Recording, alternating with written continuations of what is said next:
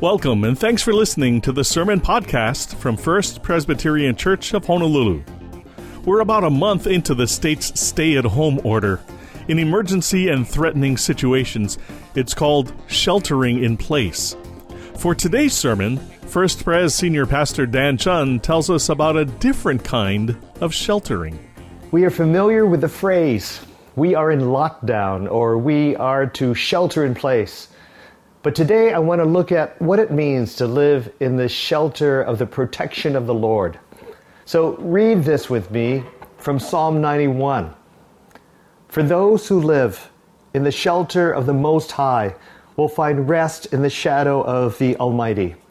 This I declare about the Lord. He alone is my refuge, my place of safety. He is my God, and I trust Him. For He will rescue you from every trap and protect you from deadly disease. He will cover you with His feathers. He will shelter you with His wings. His faithful promises are your armor and protection. Do not be afraid of the terrors of the night, nor the arrow that flies in the day. Do not dread the disease that stalks in darkness, nor the disaster that strikes at midday. Though 1,000 fall at your side, though 10,000 are dying around you, these evils will not touch you. Just open your eyes and see how the wicked are punished. If you make the Lord your refuge, if you make the Most High your shelter, no evil will conquer you. No plague will come near your home, for He will order His angels to protect you wherever you go. They will hold you up with their hands, so you won't even hurt your foot on a stone. You will trample upon lions and cobras. You will crush fierce lions and serpents under your feet. The Lord says, I will rescue those who love me. I will protect those who trust in my name. And when they call on me, I will answer. I will be with them in trouble. I will rescue and honor them. I will reward them with a long life and give them my salvation. This is the word of the Lord. Thanks be to God. What a great passage. This should give us a lot of hope. But to be honest, this passage is not all about promises, but also about problems that we might encounter in life. So let's take a look at this. Get your Bibles out and get ready to underline or write in the margin and look at or you can look at the notes provided in the Notes tab on your screen if you're live streaming. It begins with the word whoever, which is another way of saying if you choose to live this way. Whoever chooses to live this way, here are the benefits. Right in the very first word, we realize we need to pay attention. Verse 1 and 2, remember? Whoever dwells in the shelter of the Most High will rest in the shadow of the Almighty. They say of the Lord, He is my refuge and my fortress, my God in whom I trust. So, if you dwell in the shelter of the Lord, you will find He is your refuge and fortress. Of all times, isn't it amazing that this passage talks about sheltering at a time that we are mandated to stay home? How this psalm talks of disease as we are sheltering because of a disease. How it talks of a protection in the midst of a plague while we ourselves are in the midst of a pandemic. Isn't that what we all want? The protection of the Almighty God. So the fact that the Lord is leading us to this passage today should be enough reason for us to really study this for the godly perspective and hope it gives. But it's not all as it seems. Yes, there's a promise, but there are problems or concerns as we study this more deeply. The famous American revivalist, preacher, Charles Spurgeon, had this to say about this psalm. The blessings here promised are not for all believers, but for those who live in close fellowship with God. Every child of God looks towards the inner sanctuary and the mercy seat, yet all do not dwell in the most holy place. They run to it at times and enjoy occasional approaches, but they do not habitually reside in the mysterious presence. Those who, through rich grace, obtain unusual and continuous communion with God so as to abide in Christ and Christ in them, become possessors of rare and special benefits which are missed by those who follow afar off and grieve the Holy Spirit. Wow! What Spurgeon is saying is that this special shelter is only for those who are really fully committed to God. If you are one who is a dilettante in the faith, meaning a dabbler in the faith, one who, as he says, runs to God at times and is lukewarm in faith and occasionally approaches him but do not fully habitually reside in his presence, then Spurgeon says you may not know the wonderful blessing of his protection. He's not saying this is a penalty or a curse, but the reality is if you don't fully want to be under the shelter of God's wings to fully follow him, then when hard times come, you might grumble because you are not fully living in the Spirit, living in Christ, and taking advantage of a friendship with God. The word shelter in Hebrew is seter or sether. Psalms were written in Hebrew. The word seter means a place to hide or be concealed or a secret place. And actually, if you were to read this passage in the old King James Version, it would say this: "He that dwelleth in the secret place of the Most High shall abide under the shadow of the Almighty." The secret place. That's what Charles Spurgeon called it. The secret place that devout believers inhabit. This is when a follower of God fully immerses him or herself in obedience to the Lord and rest or reside in the secret place, in the shelter under the Lord's wings, and be in the shadow of the Almighty. Not the shadow of anyone, but the shadow of the Almighty God who created the universe. Spurgeon refers to it as if it is deep inside the holy temple, in the holiest of holy places.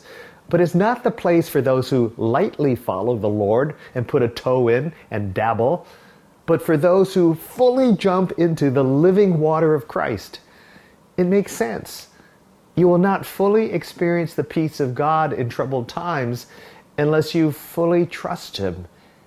If you partially trust him or only run to him when in trouble, you don't benefit from the full fellowship and friendship and benefits and protection of God.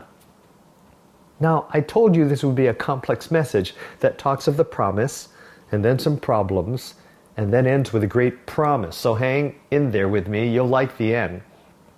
We are authentically right now dealing in this message with the fact that God wants us to fully be faithful to him and him alone.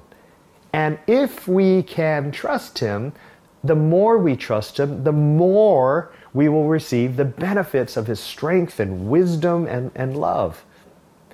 If you were dating someone or married to someone and you were kind of committed, and at times you would date someone else other than your boyfriend or girlfriend, or date someone else other than your spouse, it hampers your primary relationship or marriage, because you will never experience the full benefits of a committed relationship if you just dabble in commitment rather than be fully loyal and faithful. Did you know that all of the research shows that couples who live together and then get married have a higher rate of divorce? It's because you can't practice commitment. Either you are or you are not fully committed. When one is fully loyal and faithful to one's spouse, you receive more blessings. And when you're not fully loyal, it is not only that your spouse will penalize you. No, the pain and regret from not being faithful in a marriage are just the natural consequences of not being committed. Hence, Spurgeon and others are saying, if you're in that secret place of being fully committed to God, in that Hebrew seter or hiding place or shelter of the Lord, you will experience tremendous protection and blessing from God. And when you commit to be in the shelter of the Lord's wings, it is amazing how resilient you can be, for the Lord surrounds you with His presence and protection. I told you last week how one of my ministries outside the church is facing tremendous financial difficulty due to COVID. And right now we didn't get any payroll protection plan funds. But I'm feeling okay. I'm under the Lord's protective wings, the shadow of the Almighty. Emotionally, I'm truly okay. Disappointed, wondering about the future, but truly okay. Years ago, there was a tremendous fire at the university lab school. Our house is adjacent to that school, and I actually was the one who called in about the fire to the fire department. It was such a ferocious fire that the police told me and the family to quickly escape from our house. You may have had that icebreaker small question group of, if your house was on fire, what is one thing you would take with you? Well, that discussion question became real. My son and I ran out and I took my laptop. I figured that it had all of my photos. That was way before iCloud. And I would want those memories at least. I actually ran back in later to the house to get a stuffed animal for my young son. As we watched in safety across the street, I watched flames that went up much higher than our 25-foot high house. And I knew right then our house would burn down. It was so close, so windy, that fire. And I grieved that we would lose all of our possessions, all of the sentimental things we had in our house. But right then, I said one thing to myself. It wasn't a statement of fear or anxiety or despair. The words on my lips were, we're going to get through this. We're going to get through this. And that was my honest resolve, literally, in the face of fire. When one is in that secret place, in the shadow of the Almighty, you know that you can get through anything. The flames were marching across the field, and the winds were sending it towards my house and the houses of my neighbors, and sparks and ashes were dropping onto all of our roofs. And I knew if the fire got to those adjacent houses, and most of the houses in the neighborhood were more than 50 years old, I knew it would be a tinderbox and it would go right down the street. But suddenly the winds changed and the wall of fire stopped about 10 feet from my neighbors, and all of our houses were saved. Now, I know for a fact that there are families in our church where that wasn't true for them. A fire or a flood ruined their home. I remember what happened to the Lintons and how the rain drenched their house. But you can read this psalm and say, wait a minute. The psalm says that in verses 9 and 10, if you say, the Lord is my refuge, and you make the Most High your dwelling, no harm will overtake you. No disaster will come near your tent. But you say, but Dan, harm and disaster has hit my life. I know. I've gone through a divorce, painful rejection. But Dan, the psalm says that pestilence, meaning disease, will never harm me, but it has harmed me. I know what that's like. My mom, a strong believer, died of lung cancer. Sorrow did hit me. Some in our church got COVID-19. Yes, only 3, but all are well now. The point is that when we are in the shelter and the shadow of the Almighty, it doesn't mean we never have pain or sorrow. But trusting in the Lord means we will get through that pain and sorrow. And in that sense, pain and sorrow will not win in the end, for the Lord will strengthen us and get us through. We will not be destroyed if we keep the faith. We walk through the valley of the shadow of death and not stop in it, because we live in the shadow of the Almighty. Now, may I speak frankly about something? One of the reasons people fall away from the Christian faith or they attend church a while, or say they believe a while and then fall off, is because of this very issue. They falsely think that to become a follower of Jesus means God will protect them, and they will never have pain or very little pain. And when they get pain, they say, "Oh, wow, then God is not for me. Jesus, you are junk. Holy Spirit, you're a joke, and I'm out of here." But you see, that is because they thought God was a pill and not a person. A pill like Allegra that limits allergy, or an anesthetic to take away my pain and numb me out. But what did Jesus really say?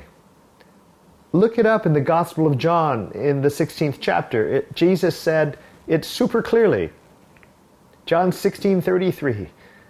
"I have told you these things so that in me you may have peace. In this world you will have trouble. But take heart, I have overcome the world." Jesus flat out says three things. First, you will have trouble.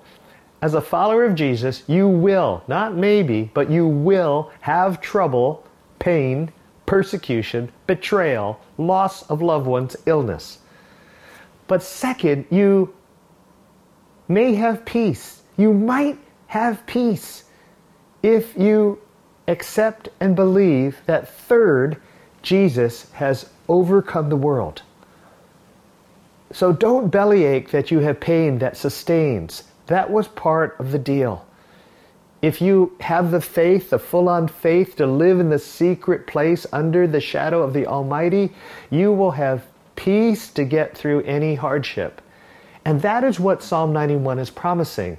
Not a life without pain, but a life that God will strengthen you through any pain, even if you have lost a loved one, or facing financial losses, or facing illness, or rejection, or difficult family or friends.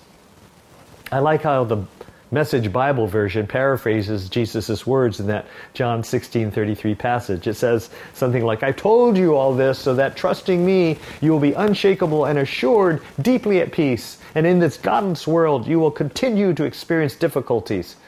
But take heart, I've conquered the world." The Bible tells us we will have pain in this world. The arts tell us this. Movies tell us this.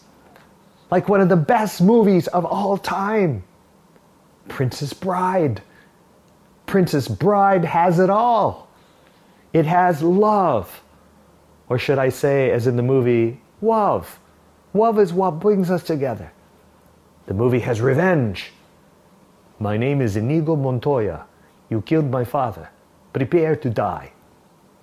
But best of all, it has reality. As when the dread Pirate Robert says, "Who says life is fair? Where is that written? Life is pain. Anyone who says otherwise is selling something." "Inconceivable," says the pampered Christian. But now, then, compare that to a life that lives in God's secret place. What do you make of a woman responsible for this quote in contrast to that Princess Bride quote? "Failure means nothing now, only that it taught me life." Those are the words of Elisabeth Elliot, with whom I've had the great benefit of having a private conversation. She wrote a book called The Shadow of the Almighty. It was a book about her life and her husband Jim Elliot, who was speared to death in 1956 while trying to make missionary contact with the Auca Indians in Ecuador. Imagine you give up your life for Jesus, and then you lose your husband and seemingly your ministry. Elizabeth had a 10-month-old daughter named Valerie when her husband and 3 or 4 other missionaries with him were murdered. Their whole team was killed. It would have been natural to be bitter towards God and felt you got a raw deal. I mean, after all of my sacrifices, this happens, God, really? But when you live in that secret place, in the shelter and in the shadow of the Almighty, you have the strength and the love of God and the assurance that He's in control. if you could believe this, Elizabeth and her daughter went back to the Auca Indians, the people who killed her husband and friends, and forgave them, and still tried to communicate with them and live with them for years, and ultimately converted many in the tribe. In her great book, In the Shadow of the Almighty, as well as another one entitled Through Gates of Splendor, she details her work. A 2015 docudrama about this terrible event in Elizabeth's life entitled End of the Spear starred one of our church attenders. Literally, as Psalm 23 says, Elizabeth Elliot learned to live in the presence of mine enemies and show Christ-centered, unconditional love. Now, there are many listening here thinking, I'm not there, Dan. I could not do that. I have doubts. I have fears. How can I live a life in that secret place where God can really be my refuge? Where I can really trust Him? I mean, Dan, I admit I have dabbled. I have ran away from Him when times got tough. And the fact that I'm online today is part of my just checking things out again. Does God truly love me? Will He forgive me? Will He give me another go to try and be in that secret place? The answers to those questions are yes, yes, and yes. Remember that guy named Job in the book of the Bible named after him? Everything goes wrong for Job. He loses his family, his house, his possessions, and he gets physical pain and sores and scabs. And the first 2 chapters, he remains faithful to God and doesn't complain. And then in the 3rd chapter, he lets it rip. And I remember what the message, the paraphrase says, for all of the color of his prayer to God. And Job says, human life is a struggle, isn't it? It's a life sentence to hard labor, like field hands longing for quitting time and working stiffs with nothing to hope but payday. And I'm given a life that meanders and goes nowhere, months of aimlessness, nights of misery. And I go to bed and think, how long till I can get up? And I toss and I turn as the night drags on, and I'm fed up, and I'm covered with maggots and scabs, and my skin gets scaly and hard and then oozes with pus. My days come and go swifter than the click of knitting needles, and then the yarn runs out, and unfinished life. God doesn't forget that I'm only a puff of air. These eyes have had their last look at goodness, and your eyes have seen the last of me. Even while you're looking, there'll be nothing left to look at. And so, I'm not keeping one bit of this quiet. I'm laying it all out on the table. My complaining to high heaven is bitter but honest. So are you going to put a muzzle on me, the way you quiet the sea and still the storm? And if I say I'm going to bed, then I'll feel better. A little nap will lift my spirits. You then come and so scare me with nightmares and frighten me with ghosts that I'd rather strangle in the bedclothes than face this kind of life any longer. I hate this life. Who needs any more of this? Let me alone. There's nothing to my life. It's nothing but smoke. You can read about that in the Message paraphrase. But Job's not done. 16 chapters later, he's still dishing it out to God and expresses his doubts and lack of trust in God. He says in the 23rd chapter, Job 23:2, I'm not letting up. I'm standing my ground. My complaint is legitimate. God has no right to treat me like this. It isn't fair. If I knew where on earth to find Him, I'd go straight to Him. I'd lay my case before Him face to face, give Him all my arguments firsthand. I'd find out exactly what He's thinking, discover what's going on in His head. Do you think He'd dismiss me or bully me? No, He'd take me seriously. He'd see a straight, living man before Him. My judge would acquit me for good of all charges. And then in the story, Job's 3 friends pile onto him, telling Job that he lacks faith in various ways. And on this goes in the book of Job until finally, get this, in the 38th chapter, God finally speaks to Job. And God answers in the form of questions. He says, so Job, where were you when I laid the foundation of the earth? Tell me if you have understanding. Who determined its measurements? Surely you know. Or who stretched the line upon it? On what were its bases sunk, or who laid its cornerstone? And when the morning stars sang together, and all the heavenly beings shouted for joy, where were you? So you would think at this point, God would be super mad. But in the last chapter, we hear God say to Job's friend, who was one of the three who were hassling Job, this remarkable thing. Job 42:7.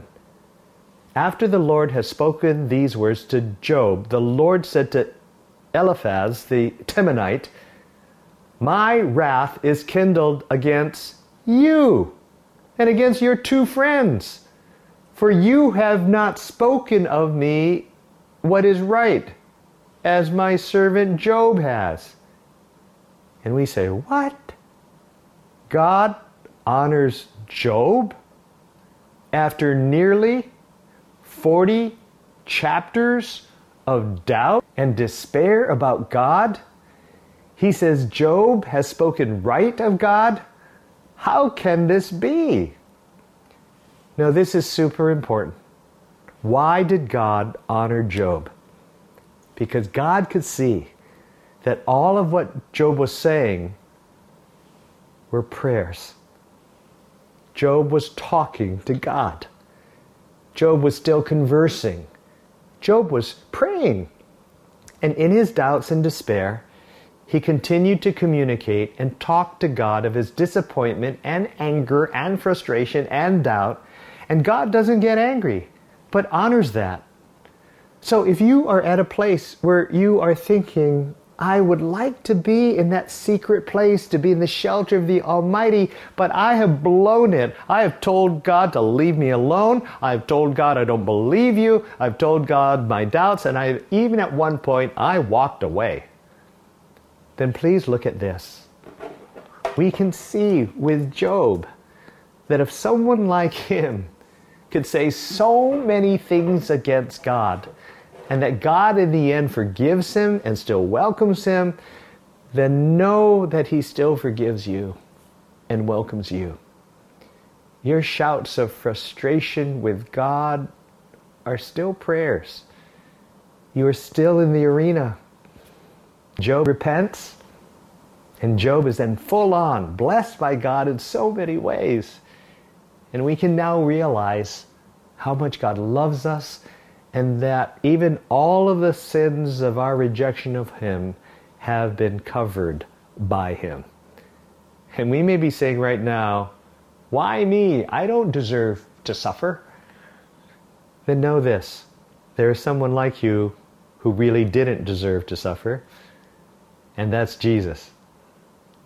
He's the one who lived a perfect life, and yet he was betrayed and suffered injustice and torture and pain. You don't have to give up on life or on God. Elizabeth Elliot didn't. Nor did Jim Hickerson or Jerry Coffey, who go to our church, who suffered as POWs in Hanoi for 5 to 7 years during the Vietnam War. Yet they all found a secret place in God, and their faith grew and did not diminish. Talk to those who have found that secret place. Talk to people in the digital community groups that you are all invited to immediately after this service to talk story and ask questions and hear each other's stories. When Jesus went to the cross, he took on all of our doubt and blaspheming and frustration against God to tell us in clear fashion, I love you. And nothing you can say or do will separate you from my love. And that is why I died for you and rose again. You can always have a clean slate with me. And that's why he died for you and rose again for you. You know, Tim Keller tells of a friend he has that suffered so much through pain and illness and other handicaps. And he asked her, how do you handle all of the sickness? And she answered, oh, it's nothing that the resurrection can't cure. Yes, this life is hard. It's really hard. And disease has affected our lives. And financial pressures are great. Family stress is great. But God offers us strength and rescue, not apart from pain, but in the midst of it. So I want to close and read again the first 6 verses of Psalm 91, now that we have studied it. But I want to say this first. The governor and the mayor have ordered us into shelter in place. And many of you have found that frustrating. But God is inviting you into His shelter in place under His wings. And while some of you are feeling the state and city's shelter in place is limiting your freedom, the Almighty's shelter gives you more freedom than you can ever imagine. And now I read it again, starting in verse 1. Psalm 91, 1. Those who live in the shelter of the Most High will rest in the shadow of the Almighty. This I declare about the Lord. He alone is my refuge, my place of safety. He is my God, and I trust Him. For He will rescue you from every trap and protect you from deadly disease. He will cover you with His feathers. He will shelter you with His wings. Your faithful promises are your armor and protection. Do not be afraid of the terrors of the night, nor the arrows that flies in the day.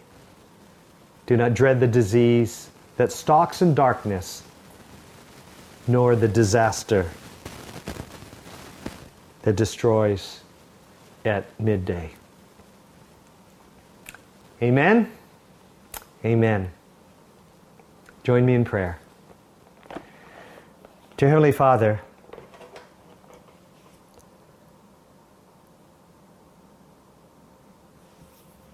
thank you for loving us. Thank you for creating a secret place for us. And Lord, I pray that if there's some here who are watching and somehow you have spoken to them in a new and fresh way, I pray that your Holy Spirit flows into them. And for some here, they may be feeling, okay, this is it. No more dabbling, no more being a dilettante, no more kinda in, kinda out. Okay, to the best of my ability, I want to enter into that secret place and fully commit and follow you. And Lord, if there are those people there who are saying that prayer, may they just say this prayer with me, that Lord, sorry that I've been dabbling, or sorry I've been running from you, or sorry I've been rejecting you. And I really want to follow you now. So thank you for showing always unconditional love. Thank you for wanting me to be with you. Thank you for forgiving me, forgiving my sins, forgiving my rejection. And so now please, allow me into the secret place and come into my heart, my soul, my life. And fill me with your Holy Spirit. And I'm not perfect, but to the best of my ability, Lord, I want to follow you for the rest of my life. In Christ's name, amen. And if you've made that prayer, or if you want prayer, if you committed your life to Christ, hit that button that you see there. If you're on live stream, or if you want prayer, hit that button, and pastors or others on the prayer team will reach out to you right now and pray with you and talk with you. Just before I give the final benediction, I just wanted to encourage you that if you said a prayer of commitment, hit that I commit my life to Christ button, or if you want some prayer, hit that button too if you're on live streaming. And third, if you want to talk about this message with others and maybe share some stories or hear other people's stories, then we have those connect groups that you can see on your screen that you can join right after my blessing, and they would love to welcome you. And everybody will be joining, a lot of people, new people, so don't feel you're the only one who doesn't know everybody, and please join us for that. And now, let me close with this blessing. May the Lord bless you and keep you. May his face shine upon you and his countenance be upon you. And may you know deep in your heart the wonderful love of God the Father and the Son and the Holy Spirit. May you know he's with you always, and you can live in the shadow of the Almighty. In Christ's name, amen. God bless. See you next time. We have the ultimate shelter in God Almighty. We can and should shelter with him at all times and receive his full covering. If you'd like to hear this sermon again, you can listen to and download this and other sermons from the First Pres website, fpchawaii.org. Subscribe to the podcast on iTunes or wherever you listen to podcasts.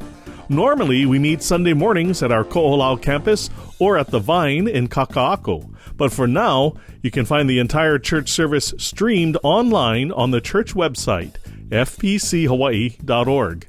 For our virtual church service, click the online church box at our regular church service times, Sunday morning at 8, 9:30, and 11:11, and Sunday afternoon at 4 p.m. Be sure to check your email for links to sermons, church news and updates, and daily devotionals. If you have any questions or needs at all, you can reach our church through the website or just call 808-532-1111. For Pastor Dan Chan and the entire staff at First Pres, I'm Michael Shishido. Until next time, God bless you, stay safe, and thank you for listening. This sermon podcast is copyright 2020 and produced by the Media Ministry of First Presbyterian Church of Honolulu.